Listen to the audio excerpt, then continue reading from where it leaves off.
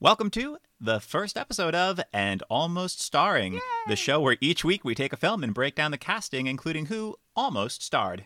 I'm Jeff Ronan.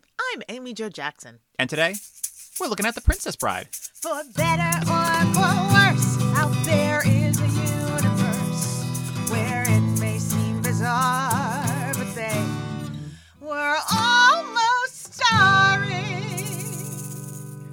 Amy Jo, how are you doing today? You know what, Jeff? I'm doing okay. I believe we're on day 67 of lockdown, Wow. something like that. 68. 68. I've not been Yeah. keeping track. I thought it was a cute idea up top, but now here we are, and now I can't stop. And you're like, oh, this quarantine is pretty cute, y'all. I didn't think that. I just thought, I wonder how long it's going to be. And I didn't. Yeah. 70 was It was like the not grown-up version of like, oh, we have like a lockdown at the church or like the school or lock-in. whatever. It's lock-in. called a I'm so lock-in. sorry, a lock-in. Yeah. I never actually attended one of these. This is why Oh, I'm I referring to it did. as a lockdown. I did. Or maybe it was It what feels like a lockdown. I would have thought of it as a lockdown, opposed to a lock-in. You cannot see, listeners at home, but Amy Jo is currently wearing a little tiara crown situation. It's very reminiscent of our film today of Princess Bride. Yes, it is not a floral crown. It is like a Sure. gem encrusted crown, but it is meant to look floral. I bought it for a Titania moment, but it felt like appropriate for this film today. You're just living your dreams. You're living your Midsummer Night dreams. Look, I must. It is all I have are my dreams at this moment. Can't argue with that. The Princess Bride was a comedy fantasy adventure directed by Rob Reiner and adapted from the William Goldman novel of the same name. It came out on September 25th, 1987. Amy Jo, what's your experience with The Princess Bride? Have you ever seen this film before? Oh boy. Oh boy. This movie, this is possibly the most watched movie of my life. And I am someone who is an obsessive movie rewatcher, always Yes. have been. But like when you're a child and you know, your parents are like, yes, please go play away from me, you know, and you're like, great. What I'm going to do is watch The further away, the better. My parents were very loving and attentive, but yes, when we could entertain ourselves, they were thrilled. I would watch it on VHS, baby, and then rewind it and start it again immediately. My brother and I would watch this movie obsessively, like, because our parents also liked it, and like we knew there was stuff we were missing because we Right. were kids, but like we were obsessed with it. So when Jeff and I just watched this, I was texting my brother and he's like, oh boy, I bet we know every line of that movie still. I was like, yeah, And you sadly, sure I know did. every inflective pattern. Every like few lines, you could look over at me and just say it right along. Like it really... I mean, I Was I impressive. haven't watched this movie, like sat down and watched this movie in probably 15 or 20 years. Oh, wow. And yet yeah, you it retained is so in much. my DNA. There's it so many feels iconic like. lines and It's moments. so and iconic, it's- but truly, like, I can't communicate how often we would watch this in my house because it's something my whole family, like this and Clue, are probably the most watched movies that my family would watch together. It's just, and it holds up. Oh yeah, baby. I mean, this is the kind of movie where you're like, this is when you were thrilled at the invention of like the VCR that would rewind immediately as soon as it finished to the end. It would just start it back up at the beginning and play. You could be like, great, I don't have to touch I don't anything. know if I even had one of those. Be kind, rewind. That felt like the DVD was like a ooh. I can just watch it again immediately. Ooh, True, glamour. it's true. The luxury, Yeah. luxury. And yes, I've seen this film many, many, many times. The same. I feel like I've seen it more recently than 15 years ago, but I don't remember the first time I saw this. It wasn't as a kid, but it was like probably a little older. It was probably like closer to like 7th, 8th grade. Oh, really? I remember in high school era that I would like force friends to watch this, and I'd be like, you haven't seen this movie, and I'd be like, you're gonna see it. Although I would do that with a lot of films. Like I've forced friends to This watch is specifically unsurprising. Shawshank Redemption, Memento, Princess Bride are the ones that come to mind, and Lord of the Rings: Fellowship of the Ring, which my high school friend Jess, I believe me and my good friend Steve, who you know, who also knew Jess somewhat. Like we were like, oh, we're all gonna watch Fellowship of the Rings, and she didn't know it at all and was very like, I don't want to be watching this, but I was just like, well, you're going to. And she just did not care for it at all. When Gandalf died, spoilers for Fellowship of the Ring, she said the person who wrote this was on crack. Which, You're like, okay, well, there are various theories on what Tolkien was doing. oh, sure. But that's neither here nor there. But on a very different fantasy that we're talking about today, because we're talking about that Princess Bride, maybe. Now, spoilers ahead. If you somehow haven't seen Princess Bride, What are you doing? Just go watch it. It's if you don't have Disney Plus, that's also more power to you. But it is streaming on Disney Plus if you don't already own it. But Look, buy it's a it. romp. It's so It good. will take you away from your troubles and your pain, and it is Yeah. just a delight. Everyone in it, killing it. Real crowd pleaser. So funny. Yeah. Score, phenoms. Get into it. Yes. But if you have not seen it or just haven't seen it in a while, here is a brief-ish synopsis that I'll try to go through quickly. A young boy is homesick when his grandfather comes by to read him the story of The Princess Bride, which follows young lovers Buttercup and Wesley. Wesley leaves to seek his fortune so they can be married, but his ship is attacked and he's presumed dead. Years later, Buttercup is forced into marriage to the wicked Prince Humperdinck, such a great name, but before the wedding she is kidnapped by 3 outlaws, a short Sicilian boss named Vizzini, a giant from Greenland named Fezzik, and a Spanish fencing master named Inigo Montoya. Who is medium-sized. He's right there in the middle. They made sure they're like, you can't be too tall. We don't want to be taking away from our giant, and you can't be too small because what are we doing here? Inigo Montoya, who seeks revenge against a 6-fingered man who killed his father. The outlaws are pursued by a masked man in black who catches up with them and defeats Inigo in a duel, chokes Fezzik until he passes out, and kills Vizzini by tricking him into drinking from a cup containing poison, before revealing to Buttercup that he's actually Wesley in disguise. They're captured by Humperdinck and the sadistic Count Rugen, who is revealed to be Inigo's father's killer. With The his six-fingered He's got man. those 6 fingers. Buttercup agrees to return and marry Humperdinck in exchange for Wesley's release, but Humperdinck secretly orders Wesley to be tortured to death. Wesley is rescued by Inigo and Fezzik, and the folk healer Miracle Max helps revive him from being nearly dead. Wesley, Inigo, and Fezzik invade the castle. Inigo finds and kills Rugen in a duel, thus avenging his father. Wesley finds Buttercup and, still partly paralyzed, bluffs his way out of a duel with Humperdinck, and they flee the castle. Wesley rides away with Buttercup, Inigo, and Fezzik before sharing a passionate kiss with Buttercup. And back in the young boy's bedroom, he eagerly asks his grandfather to read the story to him again the next day, to which the grandfather replies, "As you wish." I teared up I today. did too. I was like, It's this is so beautiful. Oh, it's so perfect.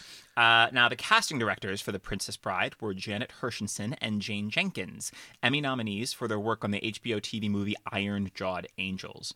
Jenkins started by casting the TV spin-off, which is hilarious to me, Mrs. Columbo, which is fitting since Peter Falk, a.k.a. Columbo, plays the grandfather in I Princess did Bride. write down a note to myself while watching this. Let me read it right now. To Does my- binge Mrs. Columbo on DVD? No, but it says, does my love of Columbo stem from this movie? Ooh. It's an honest thought, because I didn't know who Peter Falk was when I was watching this. He was the grandfather in this, but Columbo and then you're like, you're just is watching your grandfather so solve crimes. good. So good. Well, Columbo's just an excellent show, I think. But then I was like, oh, yeah. Are you familiar with Mrs. Columbo? No.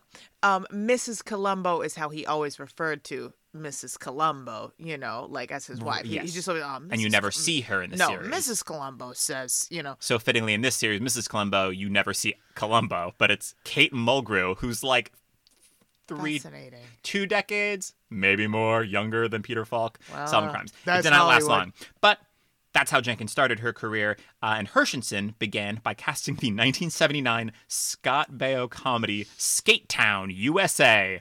What a title. Wow, I'm going to have to say that all the time. 1979 Skate Town, USA. Skate Town, USA. Oh, just living that Skate Town, USA life, bro. Where are you from? Skate Town, USA? Hey. Maybe that's what the actual, like, a location in the movie, which would be great if he's from Skate Town, USA. And it's like Footloose, but they've outlawed skating. I have no idea what Skate Town, USA is about. And together, Hershenson and Jenkins have worked as casting directors on such films as Jurassic Park, Harry Potter and the Sorcerer's Stone, and A Beautiful Mind. And they've cast the majority of Rob Reiner's films, including Stand By Me, When Harry Met Sally, Misery, A Few Good Men, and The American President. So They're crushing it. they're crushing it, and they really crushed it with This movie, with this cast. casting. So let's move on to some of the actors who were almost cast in The Princess Bride. Yes. And some of these people may have auditioned, some may have been discussed by casting. This is a little, and some may just be conjecture, so it's a little subjective, but we're really just having fun here. We're just having a good time. We're trying to have a good time on day 68 of the pandemic, of quarantine. So starting with Wesley, Amy, what are your thoughts on Cary Elwes as Wesley?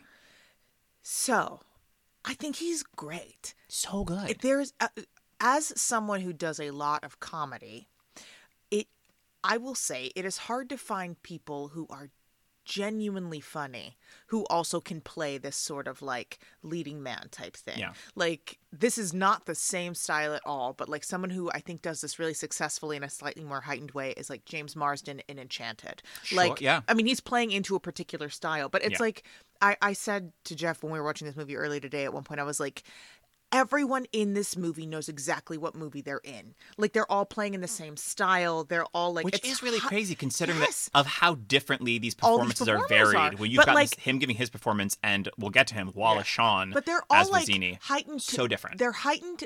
They're like tuned to the same key. You know, they're heightened to Totally. the appropriate degree for their character. So I think he does a great job of actually being very funny while still like totally looking the part, totally embodying the part, and being this kind of. It helps that it's an unknown. You know, we don't have other More or stuff less, to yeah. map onto him. You know. I think he's so great. And like I don't know, I was a kid when this movie came out, so I don't have like a ton of other ideas of like contemporary people that I'm like, oh, Yes, so because and so I would have been I great. would ask, which is as you will learn, this is our first episode and we're figuring out what we're doing here. Hey, baby. Is which each of the actors that I have, other people that were considered for them, I'm going to ask Amy Jo, if you had to cast someone else, who would you cast? And this can be removed from time. So this could be someone someone from today, someone from whatever. Someone that the came to mind. The 1930s. only name that I jotted down, and I don't know if I really thought about this. If I were really thinking about doing a Princess Bride for today, I Yeah. would come up with other options. But Mm-hmm. if I'm trying to think like, how do I do this movie as it exists with a similar feel? Well, I don't know. The contemporary person that came to mind, and this is also partially because I don't have as much of experience of him the way that like other people do in the movies, is Tom Hiddleston. Yeah. Because like he's done all Yeah. this villain stuff. Fun fact about me, I like went and did a summer at RADA in England, the Royal Academy of Dramatic Art, and he was a student there at the time, and he like worked the front desk and like What did they call him? Handsome Tom? no, Hot Tom? we called him we called him Handsome Gene Wilder. Handsome. That's what we called him. Yes, he was RADA Tom, Handsome Gene Wilder. Like either of these, and we knew who you were talking Trust about. when I say that's the most devastating compliment you could bestow on I someone. thought it really spoke well of him, but he was very kind to us. He came and did a scene, like a few RADA guys came because like our teacher was someone they all really liked and respected. A few of them came and did scenes with people in our class, so he came and did some scenes. So I truly didn't know he was a famous person until years after everyone else did, because I just knew who he was. I'd like seen him on stage, like we were friendly back in the day. He would not know who I was now, but Yeah, I could see Hiddles. I could see but Hiddles like I as- could as see a that, Wesley type. you know, especially young Hiddles. Exactly, especially maybe before people were associating him with like a villainous Marvel type role. True. I think so like for me, I had gone to a trip to London with my dad in college. This was my sojourn to London, where I saw young Tom Hiddleston in a production of Othello with Ewan McGregor as Iago, which is crazy to be like, there's a production of Iago with Ewan McGregor and Tom Hiddleston, and Ewan McGregor was your villain, and Tom Hiddleston was Michael Cassio, who's just like, I'm just kind of a young romantic, and it just seems like I'm sleeping I with your sort wife, of got but I swear caught up I'm in all not. this. Yeah. So the only person that I have that was also considered for Wesley was Christopher Reeve. Fascinating. I mean, know. I can see it, but you're going for a very different. And your difference is that Cary Elwes is British and Christopher Reeve is not. And I think that really helps route. the character. I think it absolutely does. Because we'll get into it with Robin Wright, who is not British, who's American. But the Cary Elwes, of that British sensibility, of that, like, there's a certain, not stiffness to Christopher Reeve, but just thinking of him as Superman, there is that, like, more stoic nature. It's hard to imagine the swagger that Cary Elwes brings to... That's funny because that is kind of the opposite of what I associate with Americans versus Brits. You know? No, this is true. Well, when I say swagger, there's like a difference between how do I say this? There's like I don't know, when there's like swaggering Americans, there's like, I don't know, a cowboy-ish Yes. nature. Sure. In terms of like, with Cary Elwes, what he taps into, and there's actually a great quote about them casting him, that with him, he feels more of like than Errol Flynn, Douglas Fairbanks, like an old style. More that you mean more of that type? Yeah, Yeah, that's what absolutely. he's bringing to it. It's like a Robin Hood. It feels, which is a bit because Cary Elwes would then Right. go on to play Robin Hood in right. Men in Tights. Robin Hood Men in Tights. Remember when we saw that at Spa Castle? We sure did. We sure did. Randomly, Spa we had Castle was like not open a coupon fully. to go to I Spa forget exactly what it Castle, was, and but nothing was open. So they were like, "So you can just use this coupon another time. So instead, but you can just come in hang for out free and hang out in a like robe the and amenities. watch Men in Tights on this big screen." I And wasn't that was mad mostly about it. It was fine. It was very cozy, like, but we had like kimchi, I think, and just sat there and watched Men in Tights in a robe. Yeah, it was great. yeah. And instead of being in this film, Christopher Reeve instead, at the same time, was filming Superman 4, The Quest for Peace, which I think he was about ready to be done playing that character. But my quote on Cary Elwes, so Cary Elwes was cast because of what Rob Reiner called his Douglas Fairbanks or Errol Flynn quality. Reiner had quickly decided on Cary Elwes for Wesley based on his performance in Lady Jane, this movie directed by Trevor Nunn. However, during the casting period in Los Angeles, Elwes was filming in Germany, so Reiner flew out to Munich to meet with him, and while there, they just knew that he was perfect for the part. Elwes had read the book in his childhood, associated with the character of Wesley, but he never believed that he had the opportunity to play him. And he's so good. I have to say also that he's so good in the beginning as just like, he's just like this young farmhand, I'm just a floppy young haired hunk farmhand. with nice hair. And then is like this man in black character with his little mustache. But I gotta say, it's the beginning, Wesley, that High School Jeff was so jealous of that hair. High School Jeff, I wanted my hair to look like that hair. And I never can try to grow my hair as long as his hair is in that, because my hair wants to be a 1970s mullet when it goes that long, but his hair looks that's what I wanted my hair to always look that, not just in general, but when it's specifically flopping over one eye, It really as he's did looking at her being like, as you wish. predate the Leo DiCaprio 90s ideal. It did. It was did. really leading into the 90s with DiCaprio and 100%. everyone. Devon Sawa. 100. Oh, Devon Sawa. I am Devon the Sawa as Wesley? exact age. No, but in my youth, I would have been like, remake it now, starring Devon Sawa. I was obsessed because, I was, Of course, everyone was obsessed with Devon Sawa. yeah. I watched Casper and Now and Then a lot, Great. So, moving on to Princess Buttercup, and real quick thoughts on Robin Wright as Buttercup, and if you had to cast someone else, who would you cast? Okay. She's perfect. This is also one of those things that because I've always been a ham, I liked Princess Buttercup, but I did not appreciate when I was younger how good she is in this movie. Yeah. Like, as just from a technical, what she's doing as an actor standpoint. I feel like if this were made today, there would be someone very competent but dull cast in this role. You know what I mean? Someone a little bit younger and just kind of, which, I mean, she might have been quite young, but she also just, she has such strength that she reads, probably older than she was. But I don't know. I just feel like the contemporary person that came to mind that she looks the most like to me is like a Lily James, who is fine. She's good. But like, I then thinking about Lily James, I was like, oh, who would have been great as like a young Cate Blanchett or a young Nicole Kidman, like that kind of thing. Either of them both have that like strength and vulnerability at once, but she does so much with really quite little. Because she doesn't get to do There's much. whole scenes where she's completely silent and has like one line, and it's like, oh, but she just like no moment is missed or wasted. I think she's just fantastic. So yeah, I would say keep it. Love it. So on Buttercup, the production team looked at, quote, a zillion girls. Of course they did. In their search for Buttercup, Jenkins estimated, and initially struggled to find the right actor. 2 years prior to this search, Jenkins said she and the Princess Bride director, Rob Reiner, had met with Robin Wright when she auditioned for a role in The Sure Thing that eventually went to Nicolette Sheridan. Wright, who was still a teenager at the time, was just very wrong for the part, Jenkins said, because she was very raw, very new. Frankly, she wasn't that brilliant when she came in to read, Jenkins remembered. But she added that there was something about the actor that reminded her of Grace Kelly. Oh, yes. Oh, yes. Totally. When Wright's agent called her again about The Princess Bride, Jenkins said she asked the actor to do an accent. My stepfather is British, Jenkins recalled Wright saying. I could do a pretty good British accent. And once Wright started reading the lines, Jenkins recalled her reaction, quote, oh my God, oh my God, oh my God. I was bouncing off the walls and screaming at my partner, I think I just found Buttercup. Jenkins said Wright read again for Reiner, who was immediately sold, but the two still needed one more person to sign off, author and screenwriter William Goldman. So the team made arrangements to meet at the director's house that weekend. And Jenkins said, quote, I will never forget this for as long as I live. The doorbell rang.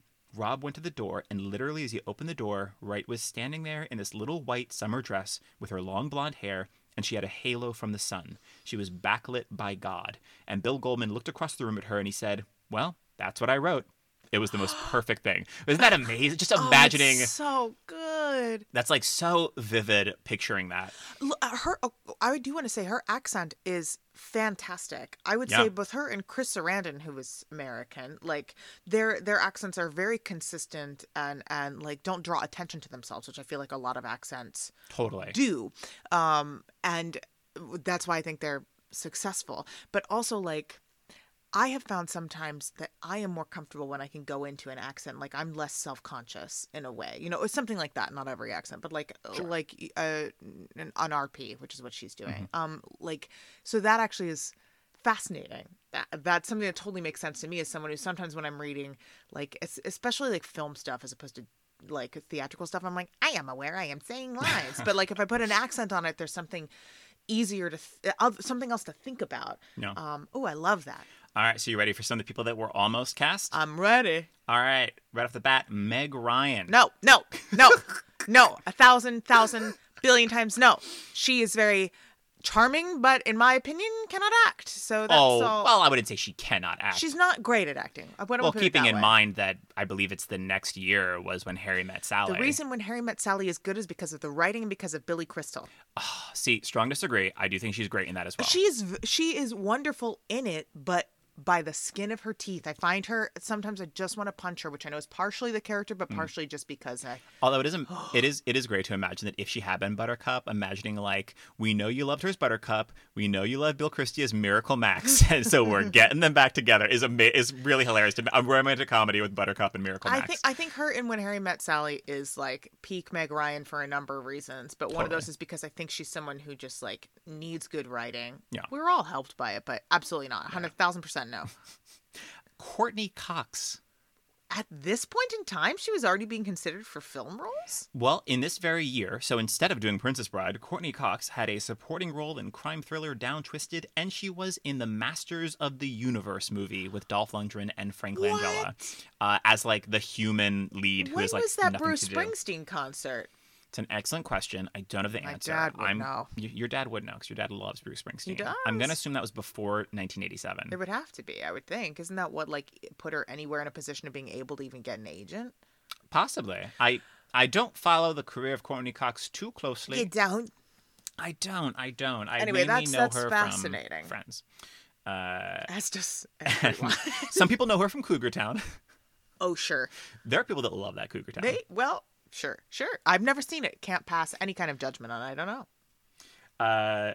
Nor can I. But yeah, it's hard to... When I mainly know her as Monica from Friends, it's hard to imagine her as Buttercup furiously Windexing the windows of the castle. Amy Yazbek, who I don't really know. I don't know. She was on Wings, but mainly I wanted to mention her because she would go on to play Marion in Robin Hood Men in Tights with Carrie Elwes. Fascinating. Which is much more of an actual, well, it's Mel Brooks, so it's a very distinctly broad comedy. Absolutely. Fascinating. Sean Young was considered of... Who? Sean Young of Blade Runner fame. She might be best known for campaigning to play Catwoman in the Tim Burton Batman Returns, so she was dressing up in a Catwoman outfit and trying to find Tim Burton on the Hollywood lot. And then she subsequently didn't really get cast in a ton more. I wish the listeners could hear my face, which is like, ugh. Listen to my face. Listen to my face. I mean, that same year, she was in Wall Street with Michael Douglas. She was in No Way Out with Kevin Costner. So she had like a run. She did fine. All these movies I never saw. Then kind of they stopped casting her in films. Uma Thurman was considered for Buttercup. She is someone who did cross my mind because they've got kind of similar faces and glorious bone structure. Yes. And this was, this was so early in her career. This is the year before Dangerous Liaisons and Adventures of Baron Munchausen, which were like two of like the bigger things for her early on that started helping her get more bigger and bigger roles. So you're like, oh, you should be the lead of paired things. together in Dangerous Liaisons, which is so wild. Little babies. Little baby Keanu, little baby Uma. Which I think of these ones so far, she's That's the one that makes the most sense. Because what she has too is that she's like got strength. You know, she's like rooted. Totally. She's like, Princess Buttercup, Kill Bill with Princess Buttercup. But like Robin Wright, like what have I seen her most recently? Her being an Amazon, like and Wonder Woman, absolutely kicking some bootay. And I know you did not see it, but she's also in the sequel to Blade Runner, also being a badass as like Ryan Gosling's like boss and taking names. But she was Uma Thurman. Uma was deemed too exotic looking to play Buttercup. I hate the 80s. Wow. And I was like, out of curiosity, I was like, is Uma someone with some whatever? Because I keep forgetting that Keanu Reeves has like some Asian, a small amount of Asian ancestry. Uma Thurman is Swedish, Danish, German, Scottish, and Scotch-Irish. So it's just like, exactly. She's exotic insofar as the north of Europe has really particular bone structure. I think they heard the name Uma and got scared. There is that infamous story or moment from the Oscars when David Letterman hosted that he had this bit that failed miserably where it was just him trying to the joke was just that Oprah and Uma are interesting names. So it was him just going on one end of the audience like Oprah, meet Uma, and then going to the other side like Uma, meet Oprah, and just repeating that like for a few times with no one laughing. Just because your name is David does not mean that people are going to think it's funny that other people have more interesting names, Monsieur. Well, you know what? You got to travel back and go let David Letterman know. I don't. I'm, you know what? I'm fine. Let him be. I do want to quickly say that instead of doing The Princess Bride, Uma Thurman, this sounds truly, what is this? The film that she made instead that came out in 1987 was, this might be the worst title I ever heard for a film, Kiss Daddy Goodnight. Which this plotline, at night, babyface Laura dresses up as a vamp and lets random guys at bars pick her up just to drug and rob them later. But then someone starts stalking her, and a person close to her is killed. That's like the basic summary on IMDb. That she's just like this vamp that's like drugging men and robbing from them. But why must you call your film Kiss Daddy Goodnight? Kiss Daddy Goodnight. That just sounds like a nightmare. So that will be our next film on and almost starring Kiss Daddy Goodnight. Who was considered for almost starring / I Love the 80s? Was Oprah considered for Kiss Daddy Goodnight? So not really considered by the time the film came out, but because they'd been trying to make a movie of The Princess Bride pretty much since the book was released. Sure, yeah. So William Goldman declared Carrie Fisher was his ideal choice for Buttercup. And imagining Carrie Fisher in like the late 70s after Star Wars, because she's like, she's a princess, and she's like, what strength, what tenacity is Princess Leia. She's iconic. She is no wallflower, no, shrinking wilting violet. willow. Absolutely. No, she's so good. If the movie had been made a little earlier, I could. Yeah, I think she'd have been so good. Actually, get Billy Lord to play it now. That would be fascinating. Oh, you're so good. Of course. I would love that. Why not? Yes, if Princess Bride was made today, Billy Lord would be a great. Oh, I'm into that. Great Princess Buttercup. Now, in William Goldman's book, Hype and Glory, he tells a story of Rob Reiner trying to cast Buttercup, and Rob Reiner gets a call from an agent. You still haven't got a Buttercup? Asks the voice on the phone. Have you got one? Queries Reiner. It's amazing casting, says the voice. By now, Reiner's impatient. I'm waiting. And the agent says, Whoopi Goldberg. And that's presented in his book, and like amongst Hollywood, as like kind of it's treated as a joke. But Whoopi has said like they thought it was the stupidest thing they'd ever heard. It hurt so bad. Like she was campaigning that she really wanted to play Princess Buttercup, and she would eventually go on to write her own fairy tale as a children's book, Alice, which features a little Goldberg lookalike who heads off to New York to find true happiness. And this same year that came out, she did Fatal Beauty and Burglar. So it's very. She is already doing things that I don't know super young Whoopi very well. I Yeah. actually haven't seen the film of The Color Purple. I've read the book and Yeah. seen the stage production, but so I don't actually have a strong familiarity with what like really young Whoopi energy is. Like Ghost is probably as far Is back the as I've yeah, seen. and that's 1990. So that's Yeah, like 3 years and after this. and so like I can't really speak to what that would feel like, but like I absolutely think that is like horrifying. I mean, if they thought that Uma Thurman was too exotic, there's no way they're gonna. Well, go that's with why they're just like, a don't comedian, even right. like an extremely like black comedian who is also like she's such her own voice, you know. Absolutely. That's that is sucks, but Whoopi's done fine. So, You know what? Whoopi's done okay. Okay.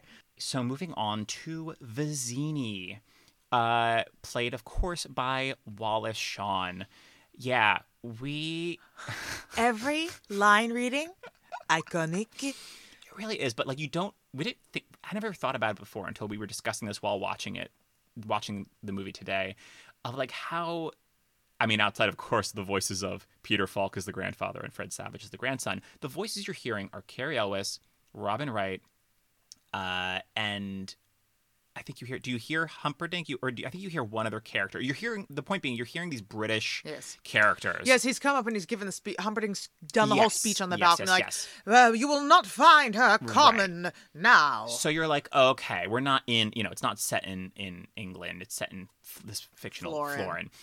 But you're hearing all these, you're like, okay, everyone's British in this movie. And then you get to Wallace Shawn with just I mean, how else do you describe it except a Wallace Shawn voice of just the most like gorgeously nasal, unapologetically like himself. I have Cary Elwes's book, which I haven't read in forever, but I was like flipping through the photos like in between watching it and this right now, and there one of the captions was that Wallace Shawn was so afraid he was going to be replaced that he was giving himself ulcers, like on set. He was just that's afraid. So fitting and so unsurprising. Yes.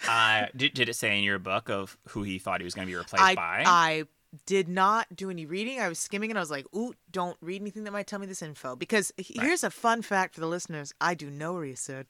Jeff does a lot. I do all the research. So we keep it spontaneous here. And so I've heard two different things. I've heard that this person wasn't actually pursued, and I've heard that this person was the original choice. But I'll put it from Wallace Shawn's perspective. So before filming, Wallace Shawn had come to understand that he was a second choice for the part. Actually, I'll keep it a mystery for a second. So, a second choice for the part. So, he became convinced that he was wrong for the role and in danger of being fired at any moment. Cary Elwes reported that he could see Wallace Shawn visibly sweating during the Battle of Whitscene. And Wallace Shawn said to Rob Reiner that he didn't feel he'd get the part because he isn't Sicilian. And Rob assured him that his voice was exactly the same as Vizzini's in the book. But the person that he thought that he was second choice to was Danny DeVito. Of all, well, then if he's worried about sounding Sicilian, why is he worried about losing the part out to DeVito? It might just be that Danny DeVito was a bigger name at the time because he had Taxi. He had, like, I guess also a few DeVito movies. is like an Italian name at least. This is true. But, oh man, that is so funny. Which I could see Danny I DeVito. could I would love to absolutely see that see version, it. but yeah, but it's like, I mean, Wallace Shawn is iconic. Who What are did we I talking? have as like what I have here in my notes is Wallace Shawn equals perf. But then my more contemporary choice, and this would be this is a part that I feel like actually you could put a ton of different actors in and get a lot of really great results. Mm-hmm. Like it would feel different than this performance. Sure. But you could have a lot of different people doing very different things. So I was like in a more contemporary one, and this is just because I'm obsessed with this actor, but I was like, ooh, I'd watch Ben Schwartz do this. I don't know what that would look like, but I'd be interested. Oh man, I mean, there's like so. I mean, Is that like Wheeler Dealer kind of like, Absolutely. hey, I know what I'm talking about, like an True. idiot who thinks he knows what who thinks he's smart, you know, Right. I mean, who thinks he's pulling one over. You could have him either pulling double duty or do a switcheroo and have Billy Crystal as Vizzini. You could just, I mean, there's just Billy so Crystal many. would be great as Vizzini. I mean, Martin Short. There's so many of like, Absolutely. especially because like I forget exactly the minute count, but I paused it because when Vizzini dies, poisoned by. I think it was 34 minutes. It's like 34 minutes. Like, Yeah. he's not in the movie long. No. So you can kind of get someone where you kind of need a small dose Yes. of them. Or people that are better in Yes. smaller doses. And pretty much cast whoever you dang want because they're only in for For sure. X amount of minutes and X amount of lines, but every one of those lines, iconic. Make them count. Judi Dench, Judi someone Dench, who can Judi make Dench. a strong impact in a I love short it. amount of time. I love it. I'd watch it. I mean, that same year, instead of potentially being in Princess Bride, Danny DeVito directed and starred in Throw Mama from the Train with Billy Crystal, which is a pretty delightful I don't know if I've seen it, but like it. You'd really enjoy it because Well, there you go. it's literally just a comedic take on strangers on a train. It's just Danny DeVito with this awful overbearing mother. It's the same woman. She's like the old woman in Goonies. That I think, yes. I forget her name, but I think she was nominated for an Oscar for Throw Mama from the Train because Well, she's like we gotta watch nightmare. it. And Billy Crystal is like this awful wife, and it's just that them Danny DeVito trying like as like a very simple sweet guy that's just convinced like no like. I'll kill your wife and you'll kill my mom. And Billy Crystal's getting wrapped up in this ridiculous circumstance. It's so silly. I mean, the title is called Throw Mama from the Train. It's a very, very silly film. But knowing how much you love Hitchcock and... I love Patricia Highsmith. The book Strangers on Train, so good. And if you know the film and then you read the book and you see what they changed, it's shocking. And it'll keep you on your toes either way. I recommend. Moving on to Fezzik, the giant from Greenland, played, of course, by Andre the Giant, who's so delightful in this film. What are your thoughts on Andre the Giant, and if you had to cast someone else? I think he's wonderful. I will say, even now, and having seen this film truly hundreds of times, there are times when I'm like, what is that he said? Most of the time I know at this point because I've read it or whatever. Yeah. But he's so funny. I feel like if they made it today, they would just take a big person and CGI them a little bit bigger. Would be the easiest fix. I don't know a lot of wrestlers, so I've written down the ones I know. I'm like, oh, The Rock, but he's not. I mean, maybe he's funny. I don't know. He's not. I don't think it's just getting a wrestler. They're getting people that are tall, and I don't think The Rock is particularly tall. You know who I wrote down first was Jason Momoa, who I feel like actually attitudinally, I mean, I haven't seen anything he's in, but I've seen ads, and it feels like he could do it, But this is what I wrote. CGI Nick Frost. That's what I read. Because I feel like he conveys a lot of the kind of like charm of Fezzik. Yeah. And he could, I don't know, I think he'd be very funny. But I also was like, oh, they should just, if we're just looking for a Frenchman, get Gerard Depardieu back in the day. Depardieu. He's a big guy. Well, he's not a Frenchman. He's from Greenland. But Andre the Giant, Sure. that French accent is, you can't He was miss doing it. the best No, he he was could. doing great. Apparently, they thought they were gonna have to like dub him, but then Rob Reiner, what he did was he just recorded all And his he'd lines walk around and with he'd walk around headphones with on. the headphones on. Yeah, and they could have done some ADR, but I don't know if That's it true. would have been any better than I know. just doing it. In I've the also moment. heard that Manny Patinkin would slap him in the face to be like to try to like get him Oh, to like no. come on, but like I think in a friendly manner. They seem You like would hope so. Right. Mandy is a tried and true profesh, and that's what you do apparently in the biz. You slap your co-star. you still slap your co-star when they're a little too mumble mouthed. So I have some amazing people that were considered, but first I want to first read this this quote about casting Andre. So the very first name that came up, according to Jenkins, was Andre the Giant. I asked during a meeting, so this giant guy, what are we talking here? How big, she recalled, and they told me like Andre the Giant.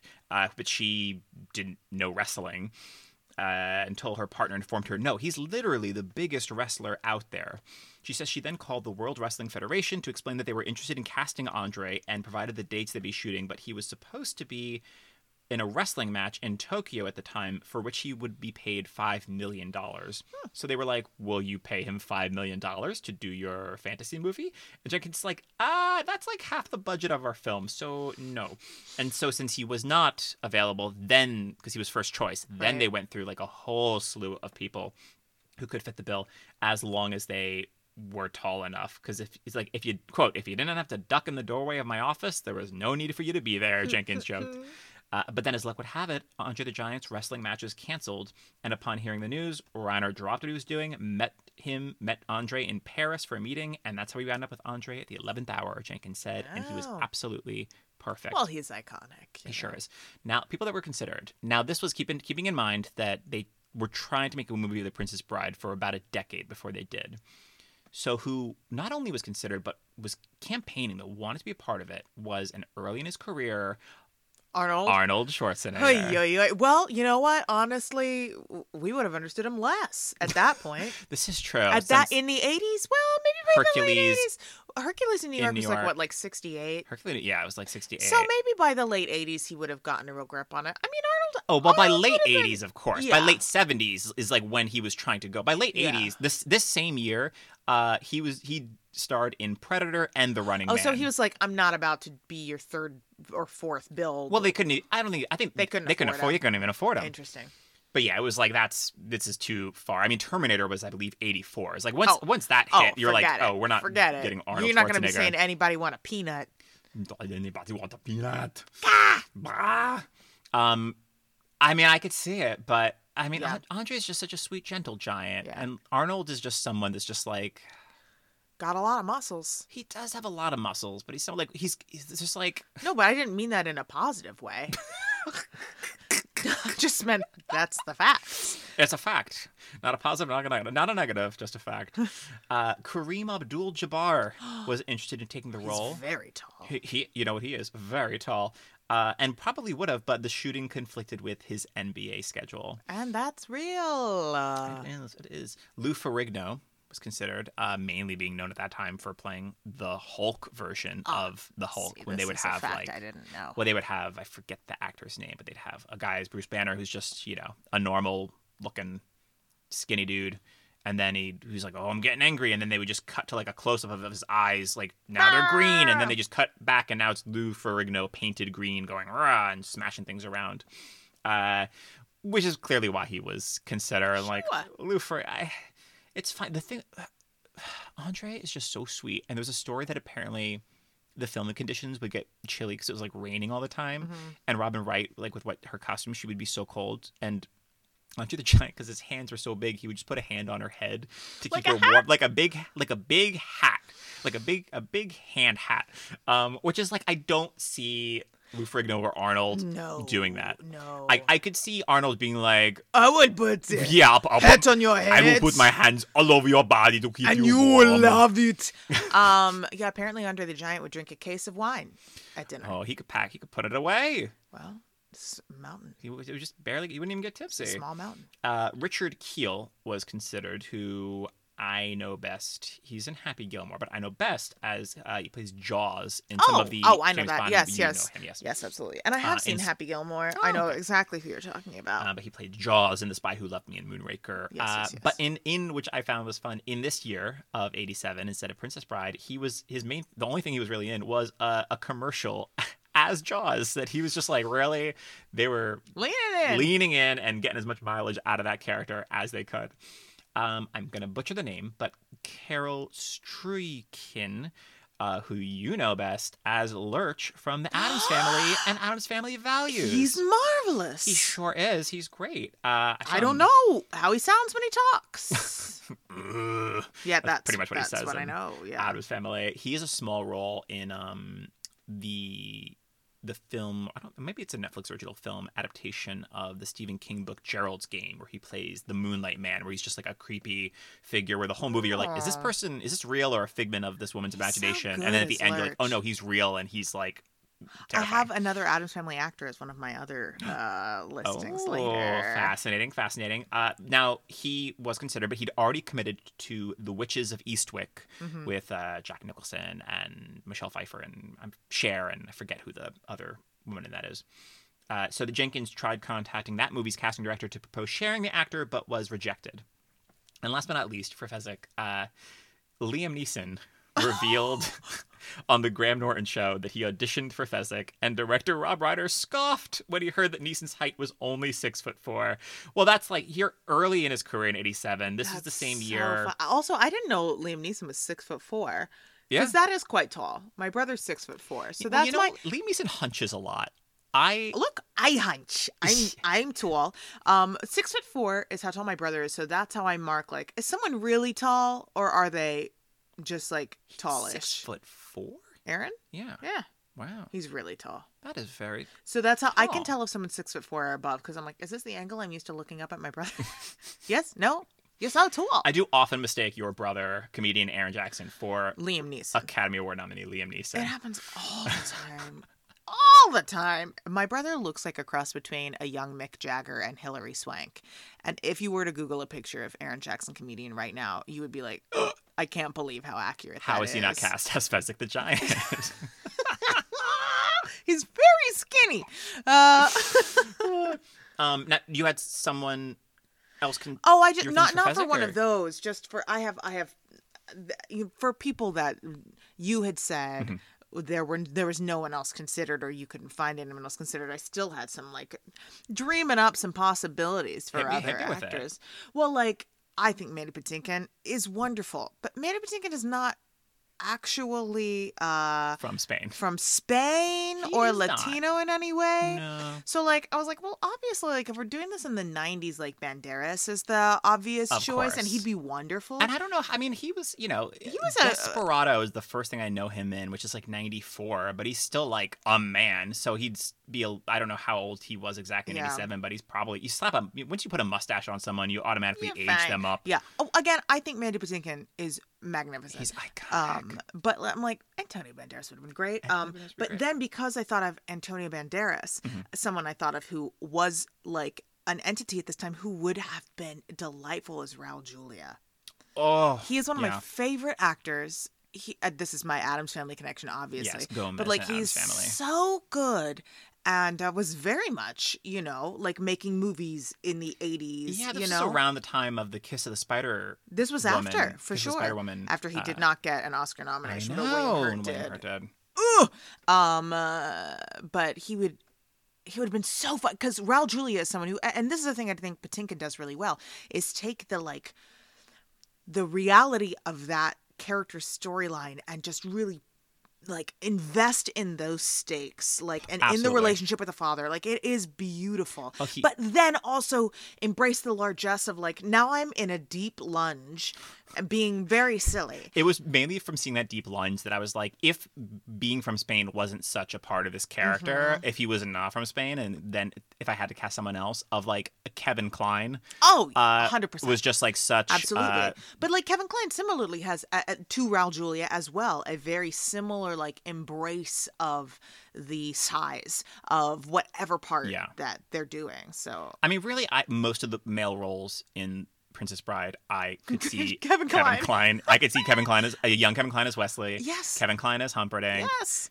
So many roles. I would absolutely. Yeah. What was I gonna say? Oh, that just talking about Patinkin. Patinkin and with the father is that his own father had passed away from cancer. So he was saying that the sword fight between him and Count Rugen, that he said it literally felt like I was killing the cancer that killed my father, which you could feel that in the film because it's so dark, and also just so powerful. Yes. It really is. It almost not upends the film, but you really you could have a whole film that was just a revenge tale, Absolutely. this fantasy revenge tale. Well, any of the moments where they have him really talking about or to his father, and they put the music underneath it, which then they'll undercut with something silly afterwards, but they really invest in the reality of that moment in a beautiful way. Totally. And yeah, while this is the part now that we've talked about all the actors that were almost cast, so some of these the remaining characters that there was no one else that was up for them, we can kind of briefly touch on them. So we've talked about Mandy Patinkin as Inigo Montoya. We've started talking a little bit about Chris Sarandon as Prince Humperdinck, who is fine. I think he's great. That there's not, I don't know if it's just that there's so many amazing, iconic, larger than life characters in the film, and it feels like he doesn't quite have Oh, I think he's as wonderful. much to do. I was hearing him do kind of I wrote down Tim Curry because something about the tapped R's that he's doing and some of the vocal choices sounded Tim Curry adjacent. But I think he plays this prig really well. You know? I don't disagree. I just think that there's he kind of fades compared to some of the other people. Sure. Although mentioning Tim Curry, I could also see Tim Curry as Count Rugen. Yes. Would be also Would be great a casting. delicious choice. And Christopher Guest, of course, was already friends with Rob Reiner, had already done This Is Spinal Tap.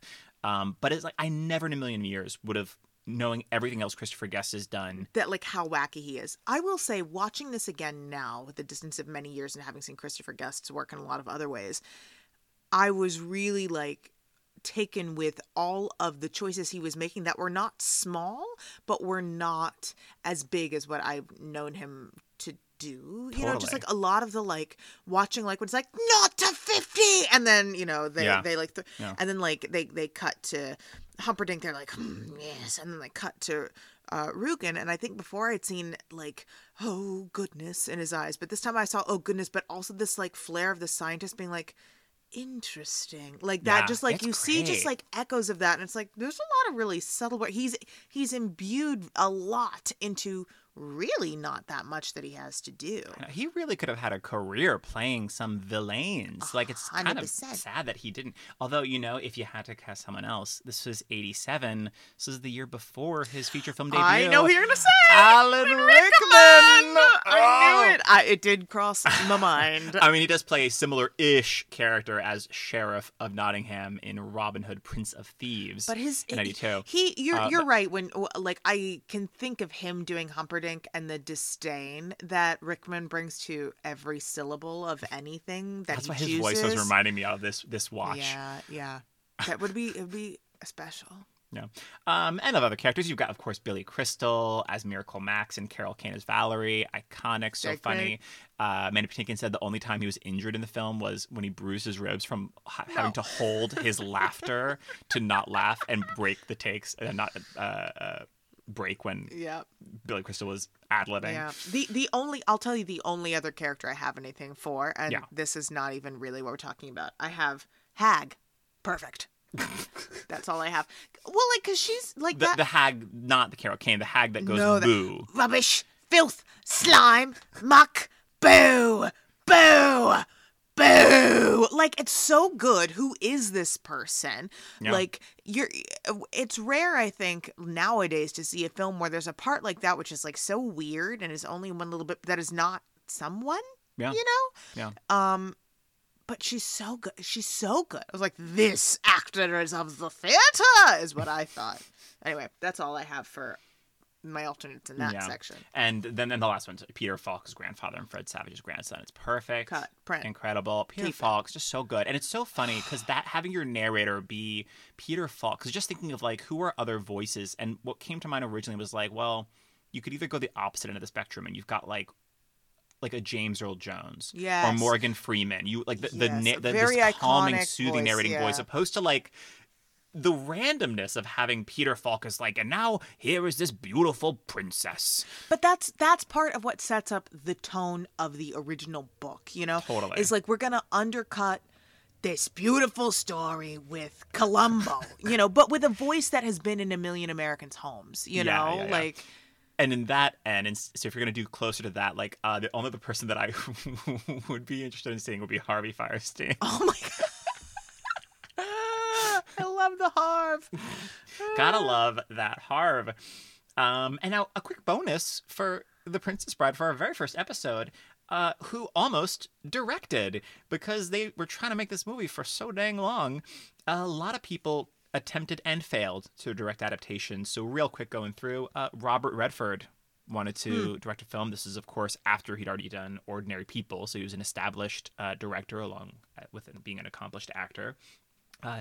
John Boorman, who you know best, Amy, from directing Excalibur, which makes sense for why they'd be like, oh, you've done a fantasy movie. That's how Liam Neeson got the audition in the first place. There you go. And you did is Peter Cook in that film? I don't. Well, isn't Peter Cook the guy It's that's like possible. Marriage? Everyone is in that movie. Everyone is. If you've not seen Excalibur, it is bananas. It's so stupid. It is so stupid, but like I don't It's a remember wild time. who plays Arthur, but you've got in all Nigel these... Terry. Oh, of course, Nigel Terry. How could I forget? But you got Honestly, supporting roles. If you cared about films made before you were born, you would know. Or if you're 100 years old, so you can, you care about films made in your lifetime of being 100. But that movie has Liam Neeson, Gabriel Byrne, Patrick Stewart, Helen Mirren, like all of these actors in supporting roles, and it's pretty it's really good in some parts and unintentionally hilarious in others. But yes, John Boorman was considered. Francois Truffaut. Fascinating. I know, of 400 Blows, Jules and Jim, and The Princess Bride. But he passed away in 1984. But that's a real, Wow. Jules et Jim. Jules et Jim. I'm sorry, Jules Jim, not Jules. No, not Jules Jim. Jules Jules and Jim? Jim. You want to go see Jules and Jim, I want Amy to see Jo? that Jules and Jim. I want to see that Jules I want to and see Jim. them Frenchies on bicycles. You want to go see Julie and Jim riding them bikes? They're going to go Julie win. and Jimmy. Who's going to win the bike race? It's What's gonna be Julie, what's it's a gonna be menage Jim. a trois mean? I don't know. It's going to be a menage a trois. They should have called this Jules and Jim and the other guy. Girl, I'm not seeing Julie and Jim. It's a guy. If you can't tell, it's a guy. We're French. Richard Lester, who directed A Hard Day's Night and Superman 2 and 3, and Norman Jewison, who directed In the Heat of the Night, Fiddler on the Roof, and instead of doing Princess Bride, in 1987, he directed Moonstruck, which got him an Oscar for He Best did Director and Best just Picture. fine. So that was kind of I think good best case scenario. choice. Best case scenario. I mean, Princess Bride is a classic, but you got your Oscar for Moonstruck. Yeah. So this is also fun. Jason Reitman, the director and son of Ivan Reitman, did a live read of Princess Bride. You're shaking your head. Ivan Reitman is the director of the original Ghostbusters, of your favorite film, Junior. Speaking of Arnold Schwarzenegger and Danny... Oh, if you had Arnold Schwarzenegger as Fezzik and Danny DeVito as Vizzini, then it would have been a trilogy of films, because they would have been together in Princess Bride, they would have been in Twins, they would have been in Junior, and Amy Jo looks like she's dying as I speak. Like my face is melting into Junior is itself. a nightmare of a film if you've not seen it. It's the movie where Arnold gets pregnant. But anyway, Jason Reitman is also a director. He's done Thank You for Smoking. Juno. He directed Juno. Oh, yeah. Up in the Air and things. Anyway, he did a live read of Princess Bride a few years ago with, which I just thought was fun to show this cast, which was Paul Rudd as Wesley. How charming. Mindy Kaling as Buttercup. Uh-huh. Love it. Nick Kroll as Count Rugen. Patton Oswalt as Vizzini. Yes. Love it, love it, love it. I'm going to butcher his last name. Bill Fagerbakke as Fezzik, who is the voice of Patrick in SpongeBob, is probably what he's best known for. And he does pop up in some in live action things as well. But he's also 6'6". How tall is Patrick Warburton? I don't think His overtly voice tall. plays tall. His voice does play tall. I think he's probably like I don't. What about 6'2", Peter 6'1". Safranowicz? Peter Serafinowicz. Yeah. He seems tall. He does seem tall. But he doesn't seem particularly Mountainous? strong. Oh, details. Details. Just put him in a big old Movie muscle suit. magic. Moving magic. Goran Visnik, I'm going to pronounce his name, as Inigo Montoya. Uh-huh. I only know him mainly from being in ER. That's why I've heard that name. Isn't it some other I thing? saw an episode of it once. Oh, brag. Kevin Pollak as Miracle Max, which Great, totally. sure. Colette Wolfe as Valerie, his wife, I'm not familiar with. Carrie Elwes as Prince Humperdinck. That's charming. Rob Reiner as the grandfather. Oh, And reprising his role, Fred Savage as the grandson. that's hilarious. Which is so funny to me. That is so funny. And I don't think that's online, but I wish it was, because I would love to listen/watch that read, because that sounds like a really fun, delightful cast. And so we're at the end of our episode. Are there any last thoughts on casting, or if you would like, and if it behooves you, if you had an overall dream cast or nightmare cast based on the people that were considered, or on any actor you can think of, and if not, that's also okay. No, this is wonderful. I really do wish I could see Raul Julia in more movies. Is my the only thing thinking about this is I wish he had made as many movies as humanly possible before he passed away, I wish or he, just yeah, I didn't wish he pass hadn't away. gotten ill. Yeah. I feel like what a loss to the world. Was in trying to come up with who else would I see in this was my main takeaway. I'm oh, we were really robbed of a lot of beautiful art. But I think it's pretty great. I mean, it's very white. There's not a single person of color to be found anywhere. That is very true. Which, for 1987 is still pushing it, But that major thing aside, I think it's pretty delightful, and I would watch it every day going forward. You know what? If you asked to watch it again right now, You do it? well, you know what I'd say, Amy Jo? As I wish. As you wish. Oh, gosh. Until next time.